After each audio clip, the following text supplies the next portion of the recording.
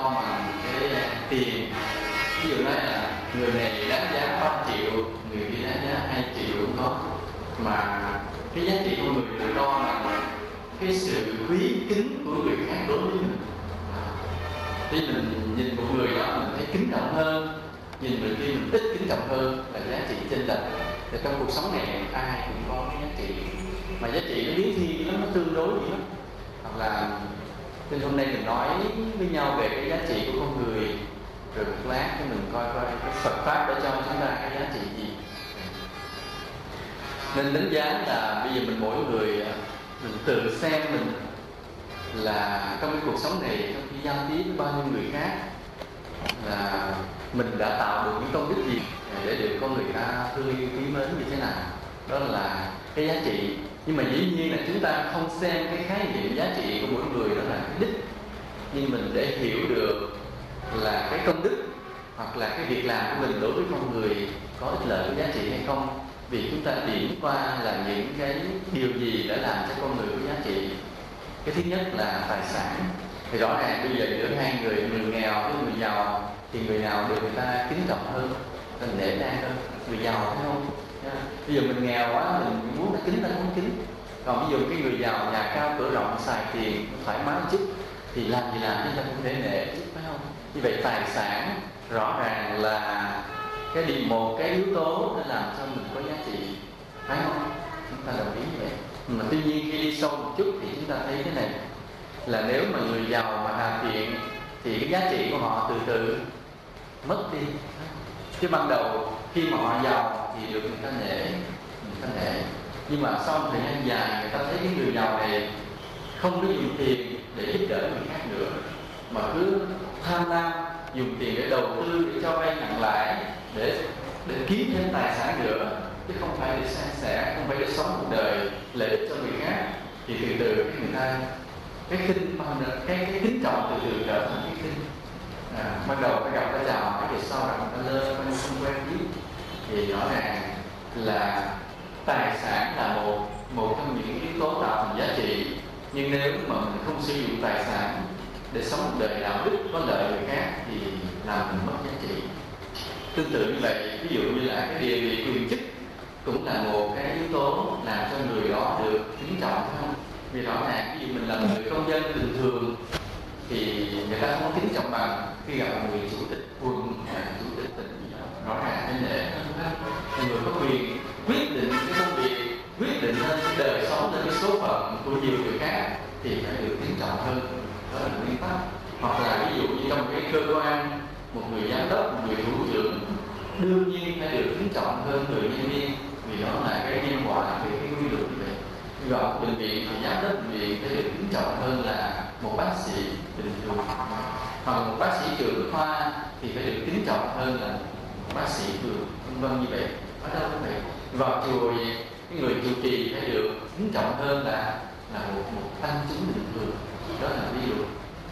Nhưng mà nếu cũng cái nhân nữa, nếu mà cái người này không dùng cái địa vị quyền chức của mình để tiếp tục làm lợi ích cho người khác thì cái kính trọng ban đầu sẽ dần dần biến thành sự khinh bỉ và có thể biến thành một cái sự căm thù. Nói ví dụ một người chủ tịch quận, chủ tịch huyện là ban đầu ta cũng nể trọng, nhưng mà thay vì ông dùng cái chức đó để lo cho dân cho nước, nhưng mà ông lại tham nhũng, hối lộ, vơ vét, thì ban đầu ta nể, nhưng sau càng lúc người ta làm sao căm ghét, tố cáo khiếu kiện, có thể là ông này phải đi tới cái việc mà phải bị bãi chức. Rồi một ví dụ trong bệnh viện như vậy, người giám đốc thì dĩ nhiên là được kính trọng, nhưng mà nếu người giám đốc này không tận tụy vì bệnh nhân không thương yêu bác sĩ nhân viên dưới mình mà chỉ hách dịch, kêu can vơ vét, tham lam, o ép, thì lần cái kính trọng ban đầu sẽ trở thành cái sự căm ghét và khinh bỉ. Như vậy một thầy tu cũng vậy. Ví dụ một thầy tu là được kính trọng, thường là được kính trọng hơn người thường, thông thường là vậy. Nhưng mà nếu người tu này đã không lo cho đạo, không lo cho chúng sinh, mà hưởng thụ cá nhân, hưởng sự cung kính cúng dường của Phật tử mà chỉ để hưởng thụ, thì lần người ta không có kính trọng nữa, mà bắt đầu người ta nói xấu, đeo víu coi thường. Người ta dùng cái chữ là thầy chùa lửa hay là thích đủ thứ gì không nên để người ta bị khiếm. chúng có nhiều yếu tố để làm nên giá trị con người, nhưng mà nếu thiếu cái yếu tố là chúng ta sống một đời để vị tha thì những cái giá trị ban đầu nó sẽ từ từ biến mất. Đó là cái vậy. Rồi cái nữa là bằng cấp cũng là một yếu tố để làm tăng giá trị con người. Ví dụ như mình là trường mình chỉ học một bổ túc văn hóa thứ năm thì không thể nào so sánh được người mà có bằng cấp một cái học vị tiến sĩ được.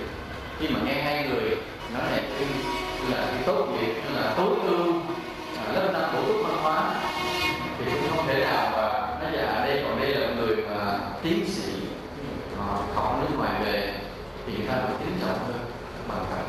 Nhưng dĩ nhiên là kính thì kính, mà quan trọng là thời gian lâu dài về sau mình đã đem được cái kiến thức học vị mình đã làm được như vậy đó làm lợi gì cho cuộc đời thì cái sự kính trọng nó mới phát triển và tồn tại. Còn nếu mà có cái học vị mà mình không làm được gì cả thì là cái sự kính trọng cũng hết. Vậy cái nhiều khi chúng ta cũng gặp một người không biết thế không quan trọng, cái chuyện hỏi cao này tới thạc sĩ, mình ngạc nhiên là bằng cấp rất cao nhưng mà suốt thời gian nhà không phải làm gì với cái bằng cấp đó cả. Lúc đó mình mới ngẫm nghĩ thấy là cái đáng lẽ là cái làm nên giá trị của ông nhưng mà rồi không làm nên được gì nữa vì cả thời gian dài không đem cái đó để làm lợi cho người khác. Nên cái yếu tố mà làm lợi cho chúng sinh đó rất là quan trọng, làm tăng cái giá trị của mình. Rồi cái kiến thức cũng là cái yếu tố làm cho chúng ta có giá trị. Một cái người mà hiểu biết được nhiều điều trên cuộc đời này dĩ nhiên là chúng ta nể hơn là một người ít hiểu biết gì phải không? Vì trong cuộc sống đủ chuyện mình ứng xử được, mình giải quyết được hợp lý vì có kiến thức rộng. Cho nên Đức Phật cũng khuyên là phải hiểu biết nhiều là vậy. Cái chữ đa văn có nghĩa là hiểu biết nhiều. Đa văn là một yếu tố được Đức Phật khen ngợi thì cũng có nghĩa là được mọi người biết đến, cũng có nghĩa là làm nên cái giá trị của chúng ta. Nên ở đây là cái kiến thức cũng là yếu tố tăng thêm cái giá trị. Rồi cái tư cách đạo đức cũng là một yếu tố quan trọng để làm nên giá trị của con người. Nên giữa hai người, một người mở miệng chửi thề, nói bậy bạ, nói trước rồi dối sau, tham lam ích kỷ thì dĩ nhiên là không thể nào đạt được cái sự kính trọng như một người mà sống một đời sống chừng mực, biết kiềm chế, không có tham lam mê đắm, nói lời nói nào chắc lời nói đó, thường hay khiêm cung lễ độ, biết giúp đỡ người khác. Thì chúng ta thấy nó là hai khác nhau, mà cái giá trị tư cách đạo đức là một yếu tố để được cái giá trị là yếu tố rất bền vững, mà đối nhất là đối với cái người tu sĩ thì cái tiêu chuẩn về tư cách đạo đức là một tiêu chuẩn không thể thiếu được. Là thầy tu làm gì làm biết, giỏi dở gì không biết, mới tu lâu gì không biết, học bằng gì biết, nhưng mà nếu không có cái đạo đức thì người tu vô nghĩa. Nên khi nghĩ đến người tu sĩ, chúng ta nghĩ đến điều gì trước? Nghĩ tới tư cách đạo đức trước, phải không? Nếu mà không có tư cách đạo đức hình như là mất hết 2/3 cái tính chất của một tu sĩ. Nên vì vậy là vì một người thường phải trau dồi đạo đức, vì đó là cái nhân phẩm, cái giá trị của con người đành rồi. Nhưng mà riêng đối với những tu sĩ thì cái việc mà trau dồi đạo đức là một yếu tố quan trọng hàng đầu, cực kỳ quan trọng hàng đầu. Đức Phật Ngài đưa ra nhiều cái yếu tố về đạo đức lác đác trong kinh này trong kinh kia, mà có điều là vào cái thời đó Đức Phật chưa có dùng cái chữ đạo đức như mình. Cái chữ đạo đức là xuất hiện về sau này. Cái chữ đạo đức đó, thời khoảng 2.500 năm bên Trung Hoa là Lão Tử đã dùng tới đầu tiên trong cái quyển là Đạo Đức Kinh. Nhưng mà lúc đó cái chữ đạo đức của Lão Tử dùng nó chưa hiểu như cái chữ đạo đức chúng ta hiểu bây giờ. Cùng cái chữ nhưng mà cái nghĩa nó khác nhau. Mãi sau này rồi người ta mới hiểu, mới chấp nhận dùng cái chữ đạo đức theo cái cách như chúng ta hiểu bây giờ. Cái thời xưa thì chưa. Còn thời Đức Phật cũng vậy. Đức Phật thì nếu từ trong kinh mà Bali mà chuyển sang thì chúng ta không tìm thấy cái nghĩa là chữ đạo đức chính xác như bây giờ, mà có cái chữ có cái ám chỉ là chữ hắc pháp hay là bạch pháp. Đức Phật nói khi ta nhìn thấy một người mà trong tâm người đó còn hắc pháp thì ta biết người này chưa thể được giải thoát viên mãn. Khi ta nhìn trong tâm người này mà ta thấy cái hắc pháp không còn thì ta biết người này sẽ được giải thoát như nào. Cái chữ hắc pháp tức là gì? Tức là cái tâm bất thiện, cái không đạo đức. Đức Phật là nhiều cái chữ hắc pháp là pháp, nhưng mà mình nghe nói vậy mình phải hiểu cho đúng cái từ bây giờ. Tức là cái người mà trong tâm còn cái vấn đề chưa ổn về đạo đức thì người này chưa thể tiến xa được trên con đường giác ngộ giải thoát. Còn người nào mà đối với cái việc đạo đức đã củng cố vững chắc, thuần thiện thì theo như lời Phật nói, người này sẽ tiến xa trên con đường giải thoát giác ngộ. Nên cái yếu tố mà đạo đức rất là quan trọng trong đạo Phật. Một yếu tố khác để làm nên giá trị con người nữa đó là tài năng. Bây giờ ví dụ như một người ca sĩ được người ta ái mộ thì cũng là có giá trị, đúng không? Như vậy là nhờ cái tài hát hay mà được người ta ái mộ, tức là người này cũng rất có giá trị.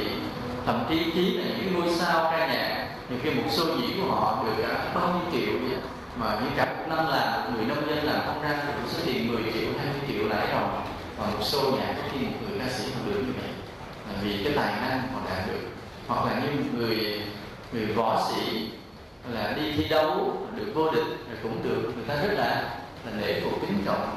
Hoặc là lực sĩ thể hình như Lý Đức, hoặc là cái cầu thủ đá banh, giờ người ta thuê cầu thủ đá banh không biết sao, như mấy cầu thủ mà bên nước ngoài người Việt Nam mình thuộc từng tên chỉ có điều là chị cũng thuộc ai chưa, không mê đá banh lắm nên không thuộc. Rồi trường hợp như có những người có những khả năng đặc biệt cũng làm cho họ có giá trị. Ví dụ như những nhà ngoại cảm, họ có thể tiên đoán được điều này điều kia, làm cho mọi người rất là kính phục. Hoặc là những người mà họ có khả năng tìm được mộ, thì khi cái mộ, cái bộ xương là chết thất lạc trong chiến tranh không biết được, mình đến mà gặp nhà ngoại cảm, cái họ chỉ vẽ để mình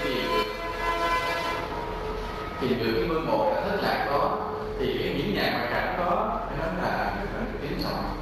Bằng cớ là có những nhà ngoại cảm mà gần gũi xung quanh mình nhiều khi mình phải nhờ vả, mình hỏi những chuyện của tương lai mình và mình phải trả tiền. Đó là ai? Đó là ai?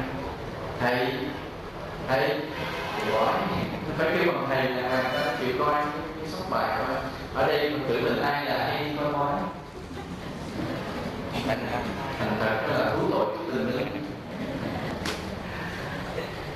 Nó mình thấy thầy bói cũng là người có giá trị không? Nhưng chỉ có điều là ví dụ thầy bói mà có đức, họ cũng có khả năng đặc biệt đó, họ coi được không phải dễ nha. Nhưng mà nếu họ có đức, họ không tham tiền, họ hay khuyên cái người đến coi về để tu dưỡng đạo đức, thì người thầy bói nó được giá trị tăng thêm gấp bội lần bởi cái tư cách đạo đức của họ. Còn nếu người thầy bói có khả năng nhưng mà ăn tiền nhiều và hay bày chuyện cúng kiến mê tín, thì người này là người ta coi vị như là người ta sai, không nể, và là cái khả năng coi bói nó sẽ mất đi dần dần vì do hết phước. Cũng là yếu tố như vậy. Rồi một yếu tố để làm có giá trị nữa là yếu tố nào ai nghĩ ra? Có yếu tố hấp dẫn ai nghĩ ra? Là ngoại hình, tức là cái đẹp của mình, cái người đẹp người xấu. Ví dụ như giữa một cái người mà đẹp thế này và một người xấu thế này, đương nhiên người đẹp thế này phải được thì quý lắm, ưa thích. Còn người gầy ốm xấu thì đương nhiên không thích lắm. Đó là cái thực tế. Vì sao vậy? Vì cái người mà được ngoại hình đẹp là người cũng đã có tạo phước rồi chứ. Chúng ta thấy ngồi uy người về đến đẹp như vậy, thấy hai ngày thấy như vậy là cũng tạo phước đề trước, nhìn thấy mình quý kính cũng là yếu tố như vậy. Rồi yếu tố nữa là sức khỏe. Ví dụ cái người khỏe mạnh thì người ta cũng quý hơn là cái người mà liều xìu ố phố yếu là một trong những yếu tố như vậy. Tuy nhiên là cái gốc của giá trị là do đâu mà có? Nãy giờ mình nói ra là nhiều yếu tố tạo thành giá trị của con người, phải không? Là nhiều yếu tố về tài năng, về đạo đức, về tiền bạc, về quyền chức, rồi để được người ta quý kính. Nhưng mà cái gốc của mọi cái yếu tố đó từ đâu mà có? Từ phước, đúng đó, từ cái phước mà có. Nên là người này đời trước tạo nhiều cái phước, nhưng mỗi người tạo một cách khác nhau, nên khi mình xuất hiện mình có một cái ưu điểm về cái khía cạnh đó để được người ta kính trọng. Ví dụ như nãy giờ chúng ta thấy thầy đây là tạo biết bao nhiêu phước biết, mà vừa đẹp trai, vừa khỏe mạnh, vừa giảng hay, vừa hát hay, vừa nhiều cái hay nữa. Thì vậy rồi có người chỉ được con cái đẹp, có người được cái đẹp ngoài cái thì mới đầu nó thích thì về sau thì người ta chán. Có một lần thì tôi gặp cái cô Phật tử đó, thì cô có cái may mắn là cô lấy được con chồng cực kỳ đẹp trai, thì cô may mắn hơn người khác. Cô phải tranh giành với bao nhiêu cô gái khác rồi mới lấy được con chồng rồi. Nhưng mà khi về nhà tôi biết là ông chỉ có một điểm duy nhất mà không có gì hết trơn, thế là cô phải nuôi gần chết. Bảo ông về ông đi nhậu trên đủ thứ trên, rồi sau đó mới gặp chúng tôi bên hai, nói cô mới nói là lấy nhầm chồng đẹp trai khổ hơn là ở những địa ngục có thể khổ, vừa ghen và vừa phải nuôi phải lo, chiều cũng bỏ, rồi bao nhiêu người sẵn sàng đưa tay ra hứng, nhưng bây giờ chưa đành bỏ thôi, thấy cũng tiếc thấy đẹp, nó cũng tiếc giữ ngoài mà giữ thì khổ. Người có một cái một, và có những người khác thì có nhiều yếu tố khác, nhưng mà tùy theo cái phước của mình có. Nhưng mà chúng ta nhớ cái đạo đức cũng là quan trọng. Thì ở đây cái giá trị là do phước ở đời trước mình tạo được nhiều phước khiến tự nhiên mình có giá trị và được nhiều người quý kính. Nhìn so sánh bình thường giữa con người với con vật thì dĩ nhiên là hai cái giá trị nó khác nhau hẳn, không? Không thể nào mình coi trọng một con vật bằng một con người được. Nhiều con vật rất giỏi gì đó là cái như nó rơi vào cái giai cấp, mình nói như vậy, cái tầng lớp khác hẳn. Tức là trong chúng sinh có 6 đường thì mỗi đường có cái giá trị riêng biệt của mình. Như là loài người thì phải hơn hẳn chúng sinh bị đọa địa ngục, loài người phải hơn hẳn chúng sinh bị đọa ngạ quỷ, hơn hẳn chúng sinh bị làm thân không có xuất sinh. Đó là cái đương nhiên là cái gốc vẫn là do phước như vậy. Rồi nhiều khi về chúng tôi mình cứ đi qua lại trên đường, nhìn cuộc đời mình thấy mình suy nghĩ. Ví dụ bên cạnh những cái chiếc xe hơi bóng lộn chạy, có những người ngồi nó ăn mặc sang trọng đẹp đẽ mà chạy vô qua cái con đường, thì để lại bên lề đường mình nhìn thấy cái người vô gia cư không nhà để ở, mà hai ba vợ chồng thì đó họ luôn luôn nấu cơm lên cái lề đường, rồi trải chiếu rồi nằm ngoài lề đường nữa. Mà mình nhìn vô biết là cũng như cả tuần mình biết mình chưa nóng, mình nhìn thấy cái dấu vết còn trên mình trên mẩy, rồi không biết đêm nay trời mưa họ sẽ cuốn vào cái chỗ nào. Và mùa nắng thì dễ, mùa mưa xuống thì mình sẽ thấy họ co ro trên những cái hàng hiên ở đỡ. Mà nếu người chủ nhà mở cửa mà thấy người chủ nhà sợ, họ yêu cầu dời đi khỏi cái hàng hiên của họ. Thế là vợ chồng con cái phải dắt díu nhau tìm chỗ được mưa khác nữa. Mình thấy thương họ bằng cái tội nghiệp, cái lòng từ bi của đạo Phật. Nhưng mình hiểu rằng họ là những người rất ít giá trị trong cuộc đời. Có một người đến trước ngõ mình lật đật mình ra mình đón tiếp ân cần quý kính bước vào mời mời, nhưng có người đến trước ngõ mình lật đật đóng cửa cài chốt lại, sợ luôn trách mình nhìn mặt thấy rùng rợn. Đó thì rõ ràng những con người giá trị khác nhau bởi vì cái phước họ khác nhau. Cho nên là nói gì nói, tu gì tu, trước hết chúng ta chịu khó làm phước cái đã, chịu khó làm phước. Vì nếu mà chúng ta thiếu phước, chúng ta không còn cái giá trị xứng đáng của một con người. Đó là điều để nhìn cái người vô gia cư đi đâu thì là xua đuổi kinh điển, mình phải hiểu là bây giờ nói dù mình hiểu giáo lý cao siêu tới cỡ nào vậy, mình có thể nói về kinh Hoa Nghiêm, nói về kinh Bát Nhã, nói về Thiền Tông, nói ngữ lục đủ hết, nhưng mà mình không hề làm phước, mình đi tới đâu tới người ta cũng chẳng hề kính trọng. Đó là một sự thực đau lòng. Thậm chí một người ví dụ có cái phước mà đậu tới cái bằng thạc sĩ, tiến sĩ, nhưng mà do tạo cái nghiệp gì đã phước hết rồi thì cái bằng để tuổi còn hết, bằng để tuổi còn, nhưng mà đi tới đâu người ta cũng kinh dị. Thậm chí mình lỡ tay mình làm việc phạm pháp bị bắt tù luôn cũng có, nên do phước nó là hết. Nên vì vậy là cái điều quan trọng ban đầu mỗi người chúng ta phải gắng tạo phước.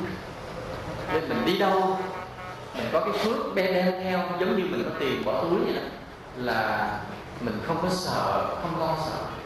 Giống như một người giàu có, họ dù có đi xa họ vẫn không lo sợ, vì họ có tiền bỏ túi, họ có vàng bỏ túi. Hoặc là nếu họ không có vàng, có tiền bỏ túi, họ thấy gọi điện thoại nhờ người ta cho mượn đỡ nếu thiếu tiền xài, họ không lo sợ. Thì cũng vậy, một cái người có phước đi đến đâu lòng cũng vững vàng an ổn chứ không có lo sợ. Bây giờ chúng ta thấy mình tu làm Phật thì chưa được làm Phật, chưa được làm Bồ Tát, chưa được làm A Hán gì hết, mà trước hết phải làm con người có phẩm giá, có giá trị cái đã. Chứ nếu mà cứ gặp đâu người ta cũng cười, cũng coi thường mình thì cái việc tu không có giá trị. Nhưng đến với đạo Phật thì phải có cái giá trị của một con người trước, có phẩm giá trước, có phước trước. Vì vậy mà từng giờ từng phút trong cuộc sống chúng ta phải biết giúp đỡ mọi người trong cái khả năng của mình. Nên là cái đời sống này phải ráng sống vị tha. Như nãy chúng ta nói là một cái đời sống vị tha làm tăng cái phước của người đó, tức là tăng cái giá trị của người đó.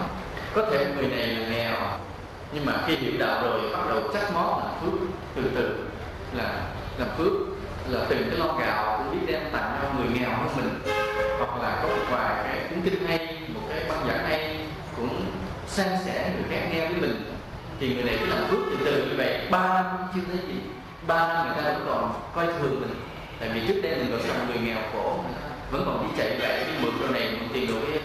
Trong 3 năm chưa thấy gì, vẫn kiên nhẫn làm phước thêm năm thứ 4 nữa, 4 năm chưa nhúc nhích gì, ráng làm đến năm thứ 5 bắt đầu khác, bắt đầu là người ta nhìn mình là khác rồi. Mà nếu người này làm phước liên tục tới 10 năm thì hoàn toàn khác hẳn. Thì bắt đầu đi đâu người ta kính trọng mình, và hoàn cảnh gia đình mình may mắn lên từ từ. Hãy nhớ điều đó là chúng ta tu theo đạo Phật, nó phải có hai cái dấu hiệu tốt nó hiện ra mới đúng là chúng ta đã đi đúng con đường chánh pháp. Cái dấu hiệu thứ nhất là tâm hồn mình an vui hơn. Có thể là ban đầu mình chưa có giàu lên đâu, hay là lúc ban đầu mình chưa có may mắn nhiều, là kinh tế gia đình vẫn chỉ đi nói chuyện, nhưng mà tâm hồn mình có cái niềm vui nhiều hơn, vững vàng, vững chắc, an ổn hơn, hạnh phúc hơn. Đó là dấu hiệu thứ nhất đúng. Quý Phật tử có thấy không? Có thấy khi gặp Phật pháp tâm hồn mình an vui hơn không? Phải thấy đó. Còn nếu chưa thấy là phải đi tìm ra cho được cái con đường đó. Có thấy chưa? Thấy rồi, rồi đó một điểm. Điểm thứ hai nữa là sau đó một thời gian, không biết là 6 tháng, 5 hay 2 năm hay 3 năm, hoàn cảnh của mình phải may mắn hơn, đời sống phải khá lên, thì đó mới là đúng Phật pháp. Mà đây là điều bảo đảm. Chứ còn nếu mình tu mà gia đình mình chưa khá lên, bản thân mình hoàn cảnh chưa may mắn lên, coi chừng con đường mình đi đang sai, có cái gì sai để chỉnh lại. Chúng ta nhớ hai cái điều đó, hai yếu tố để đo, cái thước đo để coi mình đi đúng Phật pháp chánh pháp hay không. Ví dụ mình có những cái định nghiệp phải trả, có khi phải bị xe tông cái gãy tay gãy chân, hoặc thậm chí có người phải chết ngang nửa chừng, cái định nghiệp nó nặng quá phải trả. Nhưng mà trong thời gian mà chưa có trả những định nghiệp đó, hoặc là nó qua cái tai nạn đó rồi, nó phải có hai cái dấu hiệu đúng đó. Một là tâm mình an vui vững chắc, tinh thần mình mạnh mẽ kiên cường lên, và thứ hai là cuộc đời mình nó may mắn lên từ từ. Ai đã bắt đầu thấy may mắn lên rồi, giơ tay lên. Đó thì đó, tự nhiên ta được là tốt, vậy là dấu hiệu tốt. Nó phải như vậy mới đúng. Nhưng rồi có những trường hợp là chúng tôi nghe kể có một số người Phật tử đi tụng kinh, tụng bài kinh Đại Thừa, sau khi tụng xong thì chuyện xui xảy ra liên tiếp trong gia đình, và họ cái câu giải thích của họ là trả nghiệp, đổ nghiệp. Quý Phật tử có nghe trường hợp đó chưa? Nghe rồi phải không? Thì họ mới nói với chúng tôi rằng vì cái bài kinh này nó linh quá, cho nên mình tụng phải đổ nghiệp, phải trả nghiệp cho hết. Nhưng mà theo chúng tôi thì chúng tôi nói rằng họ tụng kinh này họ đã hiểu sai. Chính vì họ hiểu sai nên những chuyện xui xẻo xảy ra liên tiếp để cảnh báo họ là cái điều họ hiểu đã sai. Phật pháp họ hiểu như vậy đã sai. Rồi có những trường hợp này, khi gặp một người Phật tử đi theo vị thầy đó thời gian, rồi gia đình có nhiều chuyện thất bại liên tiếp, thì chúng tôi biết rằng ông thầy đã hướng dẫn có vấn đề trục trặc, có cái gì sai trong đó. Cho nên là nó phải có hai cái dấu hiệu rất rõ ràng của Phật pháp, là tâm hồn vững lên và hoàn cảnh mình may mắn lên, nó mới xuất hiện. Cái thứ ba là tự nhiên mình được người ta kính trọng hơn, nghĩa là giá trị mình tăng được nhiều hơn. Giá trị mình tăng được nhiều hơn, hãy nhớ điều đó. Cho nên làm gì làm phước trước đã. Nên có nhiều người chê nói tu mà lo làm phước là tu cái hưởng lậu, tu phước nhân thiên tầm thường. chứ không phải là tôi không được rốt ráo vô lậu của Phật đạo. Chúng tôi hay nói kệ vậy thôi. Mà nếu không có phước á, thì nhân thiên, phước nhân thiên nó không khó rồi phải không? Mà cả cái phước vô lậu Phật đạo cũng không bao giờ đặt chân tới được đâu, nếu không có những cái phước rất bình thường trong cuộc đời này. Cho nên là cứ phải tạo phước, và những cái phước rất nhỏ bé tầm thường giúp ai được điều gì đáng giúp không kể, không phân biệt hữu lậu vô lậu. Bởi vì đó cái chuyện giúp người là tâm thiện của một con người với một con người, mà giúp người là cái hạnh Bồ Tát trong Phật đạo. Cho nên cái việc mà giúp đỡ con người phải là điều mà chúng ta ấp ủ đau đáu nuôi nấng từng giờ từng phút trong lòng mình. Mà người nào có cái tâm đó mới là cái khởi điểm đúng của Phật pháp. Rồi từ từ mình sẽ thấy là tâm mình an vui và cuộc đời mình có nhiều may mắn. Có đời chúng tôi gặp hai trường hợp ở nơi cái tỉnh họ, vì mình không nêu tên là chi, có hai người làm chức, cũng có chức quyền trong cái tỉnh đó, nhưng mà hai người này cũng có cái niềm tin với Tam Bảo, nên hai người ủng hộ hai cái chùa. Một ông cán bộ ủng hộ cái chùa A, một ông cán bộ ủng hộ cái chùa B. Nhưng thời gian sau đó, thì vì cái chùa A là cái chùa hay gieo rắc mê tín chứ không phải là truyền bá đạo đức, nên khiến sao cái ông cán bộ ủng hộ chùa A không bị dây như vào cái chuyện đó rồi mất chức. Còn cái chùa B là cái chùa tương đối là ổn định hơn, tốt hơn, có đường lối đàng hoàng hơn, có lợi cho Phật pháp cho chúng sinh hơn. Khi cán bộ ủng hộ chùa B thì tự nhiên là thăng chức, có uy tín lớn lên. Mặc dù là cái chuyện ủng hộ chùa chả liên quan đến cái việc làm công tác của hai ông, nhưng mà bị ảnh hưởng thì chúng ta thấy. Nên cái việc mà chúng ta có một cái con đường Phật pháp chân chính để đi theo, một vị thầy đúng đi theo rất là quan trọng, rất là quan trọng, sẽ làm tâm mình an vui, gia đình an vui, hoàn cảnh của mình an vui lên mình. Nhớ điều đó này. Bây giờ chúng ta nói đến cái giá trị khác, giá trị tâm linh.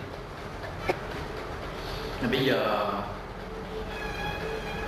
ví dụ khi chúng ta nhìn thấy một cái người buôn gánh bán bưng, cái là họ gánh trên vai họ cái gánh, đầu này là khoai lang, đầu sau là đầu phần luộc đi bán. Bây giờ nhưng cứ thấy gánh con còn thôi, nhưng đẩy xe của tiện hơn ha, có xe đẩy của tiện hơn gánh. Nhưng mà thôi đẩy xe gánh gì cũng vậy, cũng bán khoai lang luộc và đậu phộng, đậu phộng luộc khác vậy. Thì mình thấy cái giá trị người này bao nhiêu? Nhiều hay ít? Nhiều hay ít? Ít không? Bán hàng rong thì bảo đảm là giá trị không nhiều.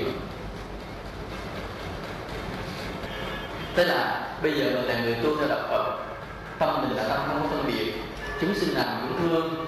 Giờ mình thấy cái người bán hàng rong thì mình biết là cái người này ít phước, nhưng mà mình không có khinh, mình vẫn quý mến, vì Phật dạy mình như vậy.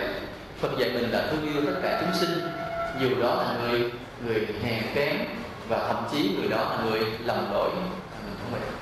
Nhưng mình vẫn biết là người này ít phước, ít giá trị, đúng không? Đó là mình biết Phật pháp. Còn nếu cái người không biết Phật pháp thì họ nhìn cái người buôn gánh bán bưng hàng rong như vậy, tâm họ sao? Họ sẽ coi thường, phải không? Luôn luôn coi thường, nó bắt buộc như vậy.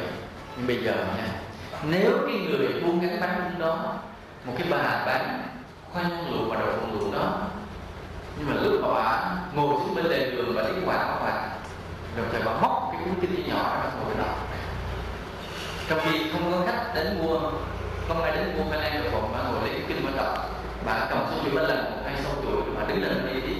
Thì khi mình nhìn thấy đó rồi nghĩ sao về bà, mình dám còn coi thường không? Đó rồi. Không ngờ con người này tuy là còn cái nghiệp nghèo khổ, nhưng tâm người này đã nối đến với cái nguồn tâm linh vô tận của Phật pháp rồi.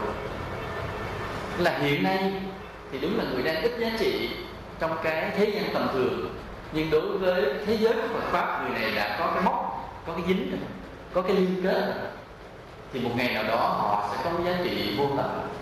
Nhưng mà ngày nay tuy có bên ngoài bình thường, nhưng mà mình biết, nếu mình biết cái người này có tu, đêm đến về họ có đến lạy Phật, có tụng kinh, thậm chí mình biết người này có thể ngồi thiền nữa, thì cái việc mà mình nhìn một người buôn gánh bán bưng mình dám coi thường không?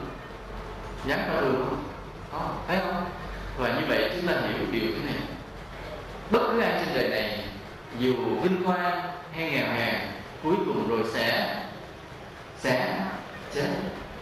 ai rồi cũng chết, phải không? Tức là cái giá trị có cao lớn hay nhỏ bé cuối cùng cũng chấm dứt theo cái chết. Nên cái giá trị mà người đó có được trong cuộc đời này coi vậy sẽ tạm bợ hữu hạn, không có nhiều. Tức là giàu sang ta lễ đó là chết rồi hết, nghèo hèn ta có thường rồi chết cũng hết.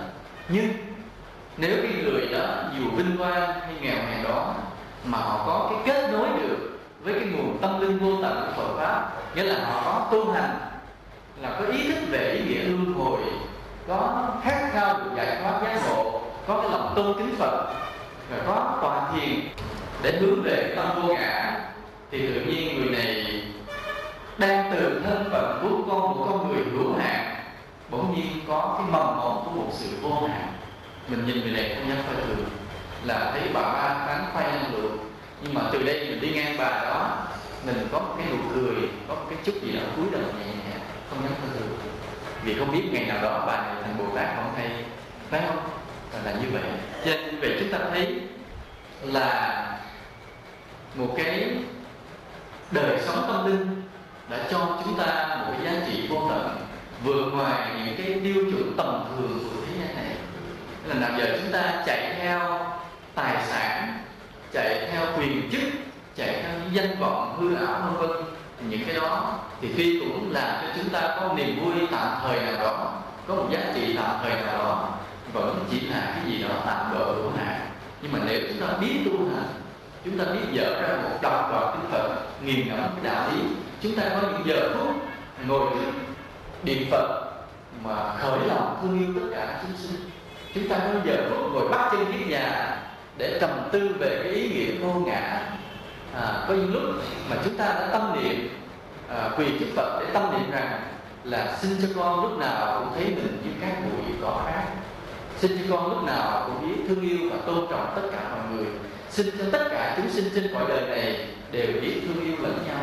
Nếu đã có trong một ngày có những cái lời nguyện như vậy, thì bỗng nhiên từ nơi cái con người tầm thường của mình liên kết được với cái nguồn đạo lý vô tận của chư Phật, và mình cũng trở thành vô hạn.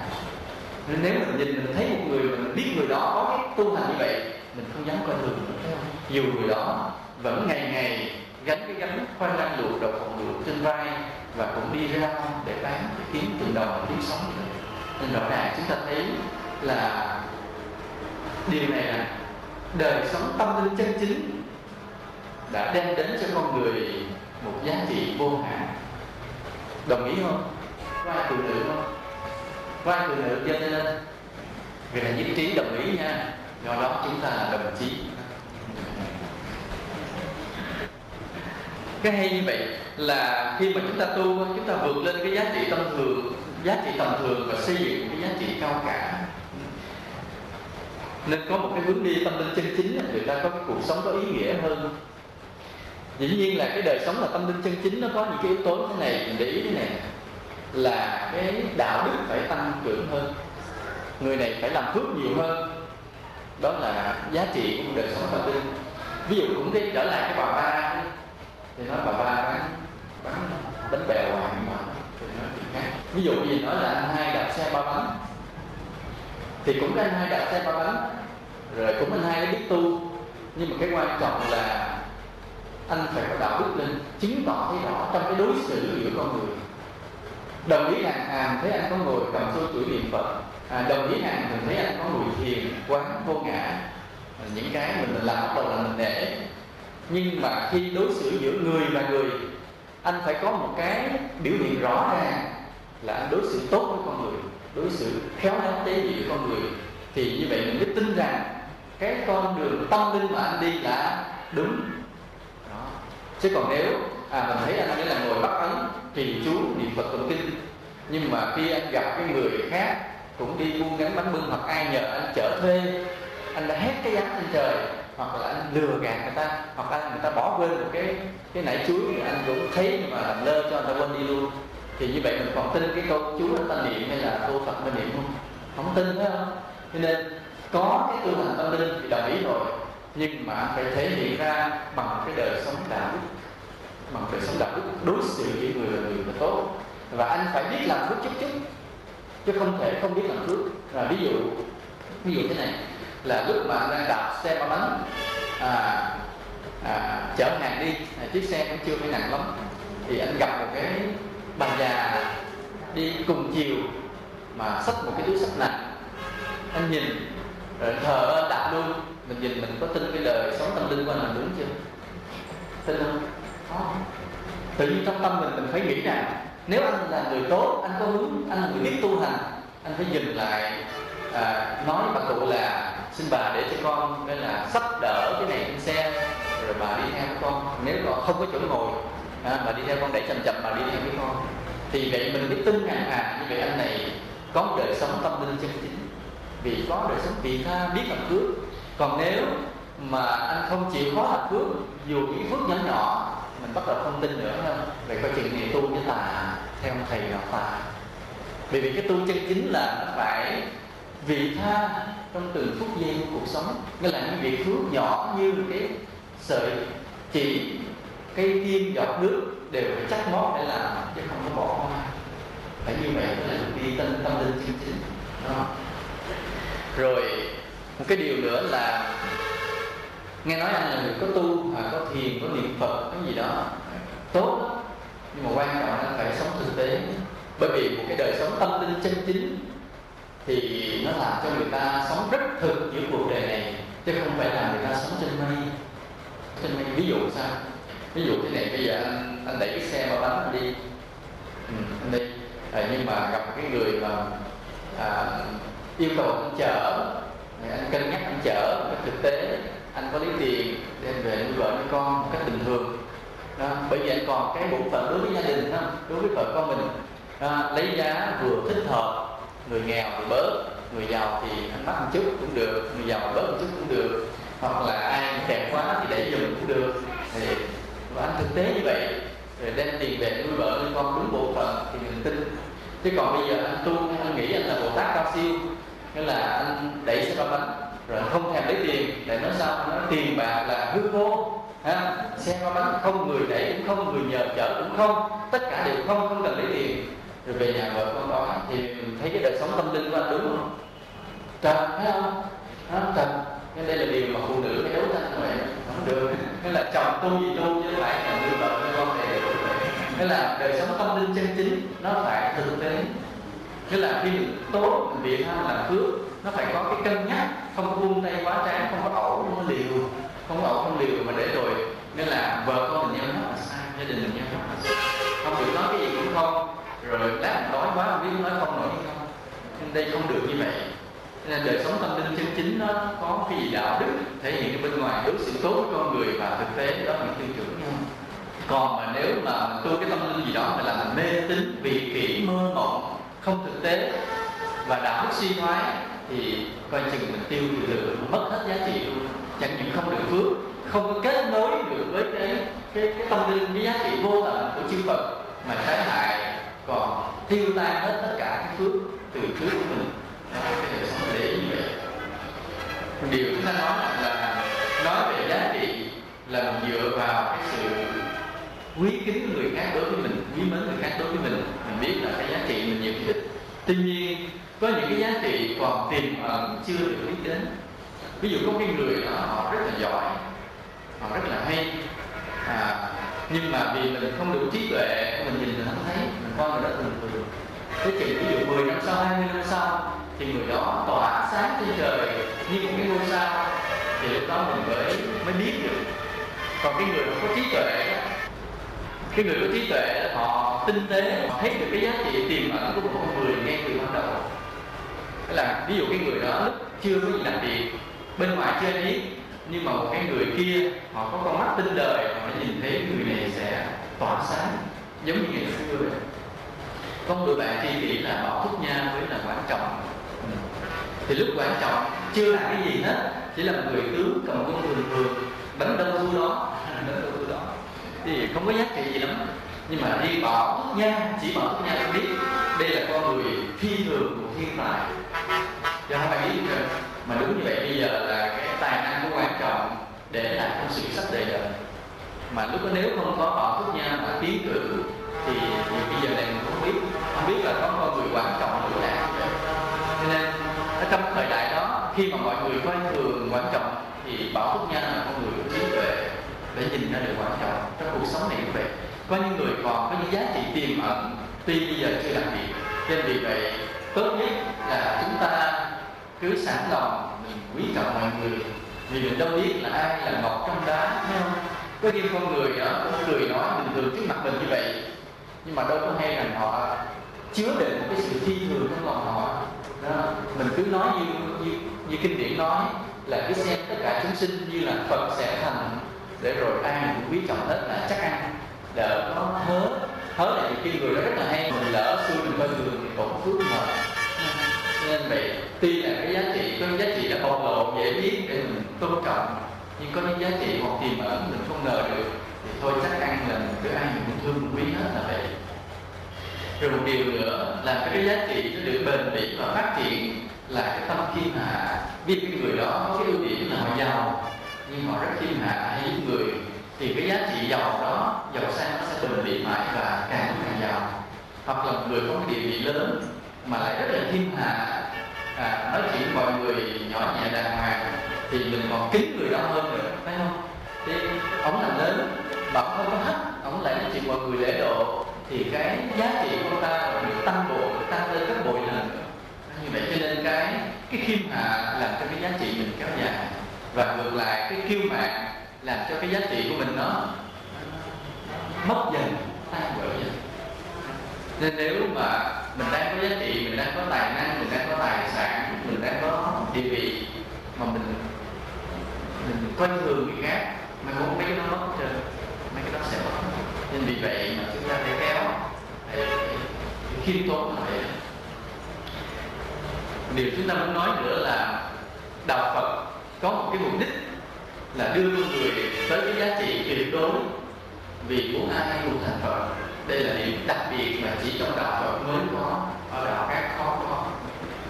Ở các đạo khác thì thế này, là có một cái thần linh tối cao, là chúng ta tu thì phải làm sao phải quỳ lại cái thần linh đó, được cái thần linh đó ban cho cái điều gì hạnh phúc, và khi chết được về hầu hạ thần linh đó, rồi các chuyện vĩnh viễn không bao giờ mình bằng thần linh đó. Cái tuyệt đối là cái người tín đồ không bao giờ đạt được, chỉ có vị thần linh tối cao đó mới đạt được, là ở các tôn giáo khác. Còn ở trong đạo Phật, cái tuyệt đối là Phật quả, là đắc đạo thành Phật, đó là cái giá trị tuyệt đối. Nhưng mà Đức Phật thì luôn luôn có một cái mục tiêu rất là rõ ràng, rất là lớn, là làm sao tất cả chúng sinh đều phải thành Phật, phải đắc đạo, phải tuyệt đối hết bằng như Phật. Nên ở đây là khi nhìn thấy chúng sinh đang trôi lăn, chìm đắm trong những giá trị tầm thường, tạm bợ, hữu hạn, Đức Phật thương xót, vì Ngài biết có một con đường ở trong tâm mình, là từ nơi tâm hạnh của mình có thể đưa mình đến tuyệt đối, nhưng chỉ vì mình vô minh, mình không biết được, nên mình mãi mãi chìm trôi trong cái luân hồi sinh tử đau khổ tạm bợ tầm thường này. Và Đức Phật đã thuyết lên những cái lời nói vàng ngọc để hy vọng rằng là chúng sinh tu tập theo cái con đường đó, và tất cả chúng sinh đều sẽ thành Phật như là Đức Phật đã thành. Nên đây là cái lòng từ bi lớn tuyệt đối của chư Phật, mà đây cũng là một cái giá trị nhân bản cao nhất của đạo Phật mà các tôn giáo khác khó có được. Không có tôn giáo nào nghĩ đến chuyện đưa người tín đồ đến tuyệt đối, mà chỉ trong đạo Phật có con đường đó rất rõ ràng.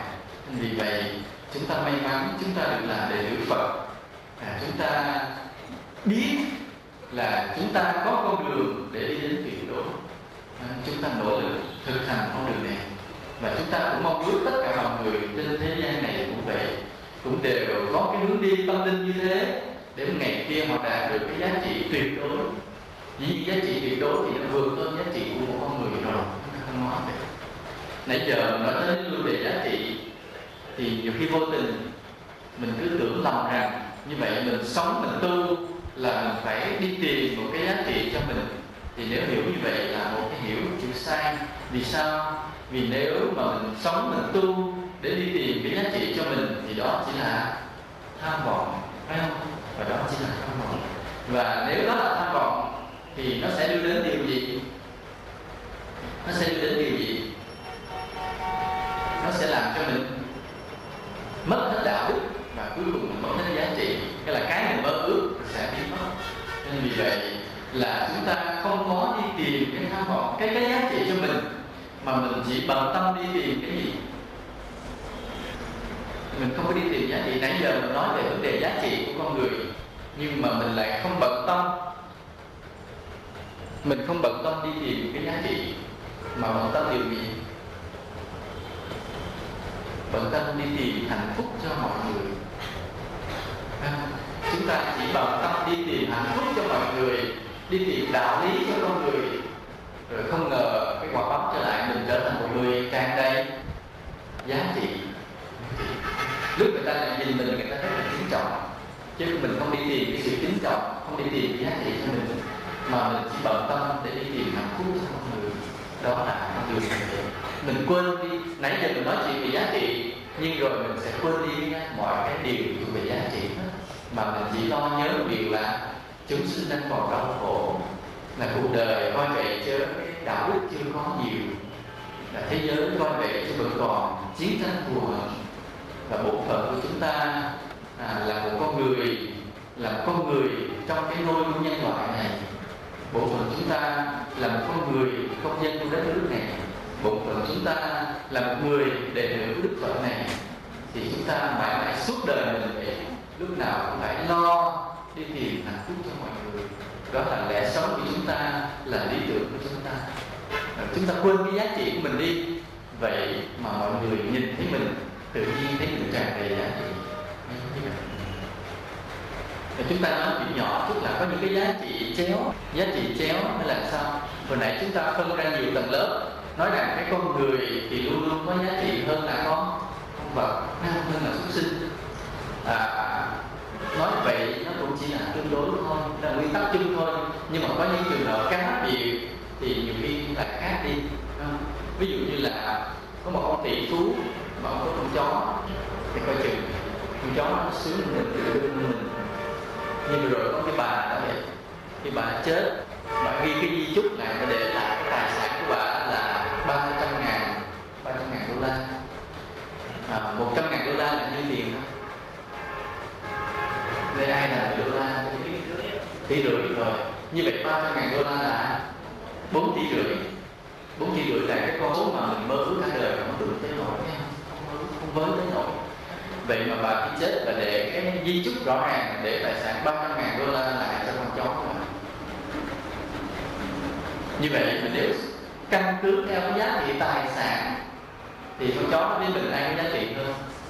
Một người là mới mấy triệu bỏ túi mà mượn lên một xuống, còn một con chó có 4 tỷ rưỡi thì rõ ràng có giá trị hơn mình, thấy không? Mình nghĩ như vậy là tuy nói rằng con người có giá trị hơn con vật là mình nói trên cách tổng quát, nhưng cũng có một số trường hợp cá biệt là đôi khi nó có cái ngược mất nguyên tắc như vậy, trường hợp cá biệt đặc biệt như vậy. Hoặc là có những cái xã hội mà người ta coi thường người phụ nữ, là người phụ nữ như là cái nô lệ của người đàn ông. Có xã hội có những cái tôn giáo như vậy, có tôn giáo là người đàn ông là phải được quyền bốn người vợ đó phải chung thủy với chồng mình, phải hầu hạ chồng mình như một nô lệ. Nhưng mà có những xã hội khác thì người phụ nữ lại là nữ hoàng, người ta tôn trọng vậy. Cho nên cái giá trị mà nó không có cố định lắm, tùy điểm nó nói không quan vậy. Vì hôm trước chúng tôi nhận được cái cuốn tập nghệ thuật sống của một người phụ nữ ở Đà Nẵng, nên để và là cái rất là hay. Đây là những chuyện dịch từ internet, nên khi nào cái gì chúng tôi sẽ phân tích nhiều về cái chuyện trong đây, thì gọi là nghệ thuật sống, chứ không phải dịch từ chuyện ra vậy. Thì chúng tôi được người phụ nữ ở Đà Nẵng tặng, cho nên để chúng tôi thù tiếp là đền ơn, chúng tôi kể tóm tắt câu chuyện và phân tích một chút. Có nhiều chuyện tôi định kể chuyện đầu, nhưng mà thôi có cái câu chuyện dễ thương hơn. Hôm qua có kể với mình hay nói lại. Có cái ông già, ông lội trên cái mùa tuyết mùa đông để đi thăm con ông là một cái quân nhân đang được tập huấn trong một cái doanh trại quân đội. Nhưng ông đang bệnh Và ông nghĩ rằng ông bệnh nặng, sợ không gặp con mình nên ông ráng ông đi, và trên đoạn đường đã không có xe gì đâu, phải lội tiếp rồi gục ngã trên lội tiếp. May sao là có cái người phát hiện được mới chở ông đi vào bệnh viện. Và lúc ông gục ngã như vậy ông không còn nói được nữa, thì người ta lục trong túi đó những hành lý, thì ông biết rằng là ông đi tìm một người con trong cái doanh trại. Người ta mới lật báo tên người con vào doanh trại, và người chỉ huy trại đó cũng nhanh chóng cho cái người con đến bệnh viện để thăm cha mình. Khi bước vào thì cái người con đó, ông già không nói chuyện được nữa, chỉ lờ đờ cái nhìn người con trai của mình, và người lính nó ngồi xuống nắm tay cha mình để an ủi thôi, chứ ông không nói được. Và suốt đêm cái người lính ngồi đó, cái cô y tá của lại cô mới xin phép là để cho cô thay thế chăm sóc già, nhưng mà người này không chịu, vì người biết rằng cái cha mình với cái tình trạng này sẽ không sống lâu được, nên ngồi suốt đêm nắm tay cha mình như vậy, lâu lâu nói những câu gì để an ủi. Không biết ông già có nghe không, tại vì lúc đó là ông trong cái mệt mỏi lắm. Đến sáng thì chết, ông chết rồi, người lính nó mới để tay cha mình xuống và đi ra ngoài hành lang rút cái thuốc rồi mới hỏi cô y tá cái ông già đó là ai. Tôi nói là của ba mà nó có, tôi chưa bao giờ gặp ổng, mới gặp ổng lần đầu tôi chết luôn. Thì té ra là trong cái trại lính đó có hai người lính trùng tên nhau, lúc mà bất ngờ đó cái bốc nhầm trong lính khác không phải. Rồi 2 ngày sau cái người con đó mới đến để nhận xác cha mình. Thì câu chuyện nó cho chúng ta một bài học gì? Cái người lính nó cho chúng ta một bài học gì? Thì khi mà người ta hỏi thì ông lính cũng trả lời là khi anh bước vào cái bệnh viện biết ngay là người ta đã lầm, anh biết là người ta lộn, vì không phải cha mình. Nhưng mà ngay lúc đó anh nhìn thì anh thấy ông già gần chết rồi, mà bây giờ đợi tìm được cái người con thật á, thì sẽ không còn thời gian. Mà nếu lúc đó là biết rằng không có mặt con mình thì có thể ông sẽ chết trong buồn khổ, và người này không muốn người khác buồn khổ, nhất là lúc người ta sắp chết, vì đó là điều quan trọng, nên anh đóng cái vai người con luôn. Anh thấy là những ông này cũng không có nhận được, lúc lờ đờ mắt mờ tỏ không thấy được là có phải gương mặt người con trai mình hay không, mà cứ tin rằng đây là con trai mình, thế là anh đóng cái vai nó suốt đêm luôn, và làm cho ông kia trước giờ phút ra đi cảm thấy rất là được an ủi, phải không? Thì như vậy anh này anh giấu một cái sự thật và anh chịu cực ngồi suốt đêm. Chứ như mình thì khi cô y tá, nếu không phải ruột thịt của mình mà cô y tá tới xin là để thay thế chăm sóc mình, sao mình mừng quá, mình nghĩ thì thấy không, mình thôi mình đi ngủ một chút từ thì cũng hy sinh giống, phải giúp ông một chút thì được rồi. Nhưng mà anh này anh trân trọng cái tình cảm đó một cách sâu sắc, cái lòng vị tha khá lớn, và anh ngồi nắm tay ông suốt đêm, đóng cái vai người con để cho ông chết trong cái niềm vui được an ủi. Thì như vậy người này cho chúng ta một cái bài học là không phải giúp người khác luôn luôn là bằng tiền hay bằng vật chất đâu, mà bằng cái nghĩa cử nào đó, bằng cái sự tận tụy hy sinh, thâm trầm tình cảm thương yêu nào đó, chúng ta có thể đem đến được cái hạnh phúc cho người khác, chúng ta có thể tránh được cho người khác một nỗi khổ, một nỗi buồn. Và nhất là mình hiểu được cái tình cha mẹ con cái nó lớn lên như vậy, đó là cái ưu điểm thứ nhất của con người này.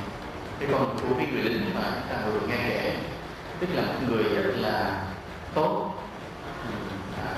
luôn luôn đã biết nghĩ đến cái niềm đau, cái nỗi khổ của người khác, mà tìm cách để mà xoa dịu, khỏa lấp bớt.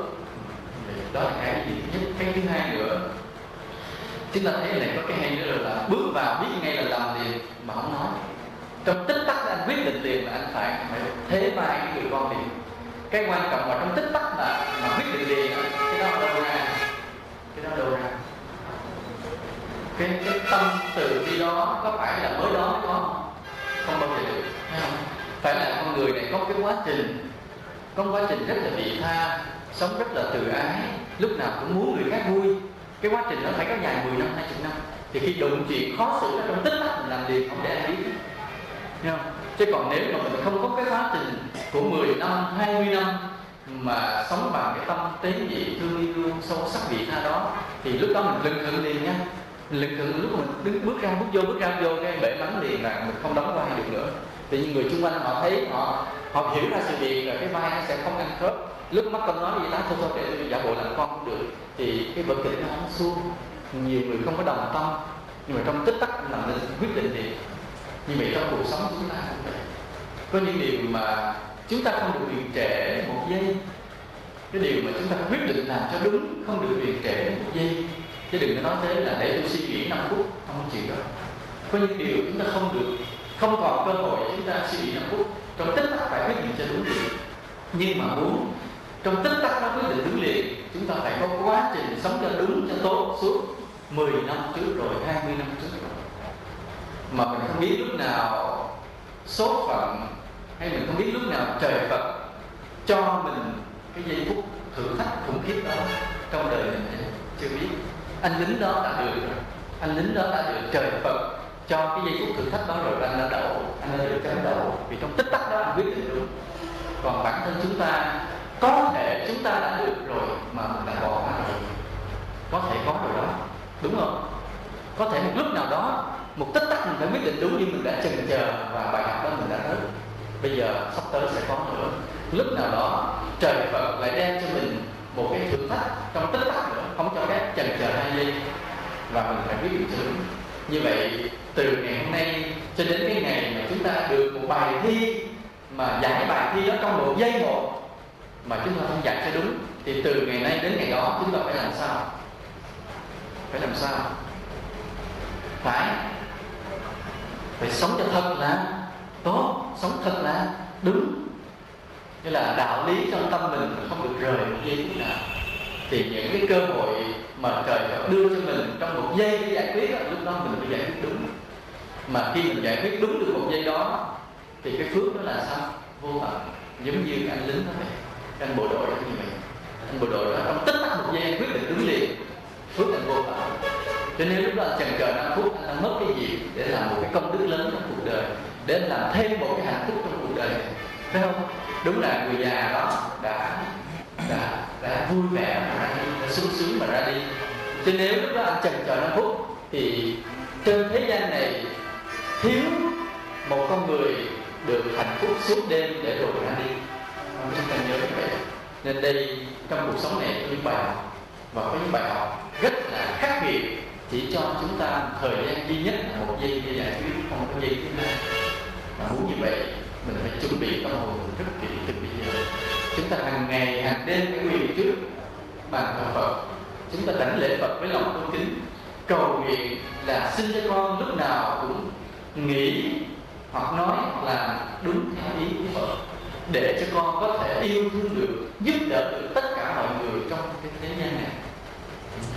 Mà mỗi ngày chúng ta đều phải chuẩn bị tâm hồn mình bằng cái câu cầu nguyện tha thiết đó, thì đến khi mà trời Phật đưa chúng ta một bài học, chúng ta giải quyết được. Và như vậy là chư thiên chư thánh trời Phật sẽ mỉm cười chấm chúng ta thi đậu. Và cái người mà giải quyết được một cái bài toán khó trong 1 giây thì thường người đó sau khi chết không ở cõi này, mà ở cõi nào? Ở cõi trời. Cõi Phật thì mình chưa dám nói, nhưng trước đó là cõi trời.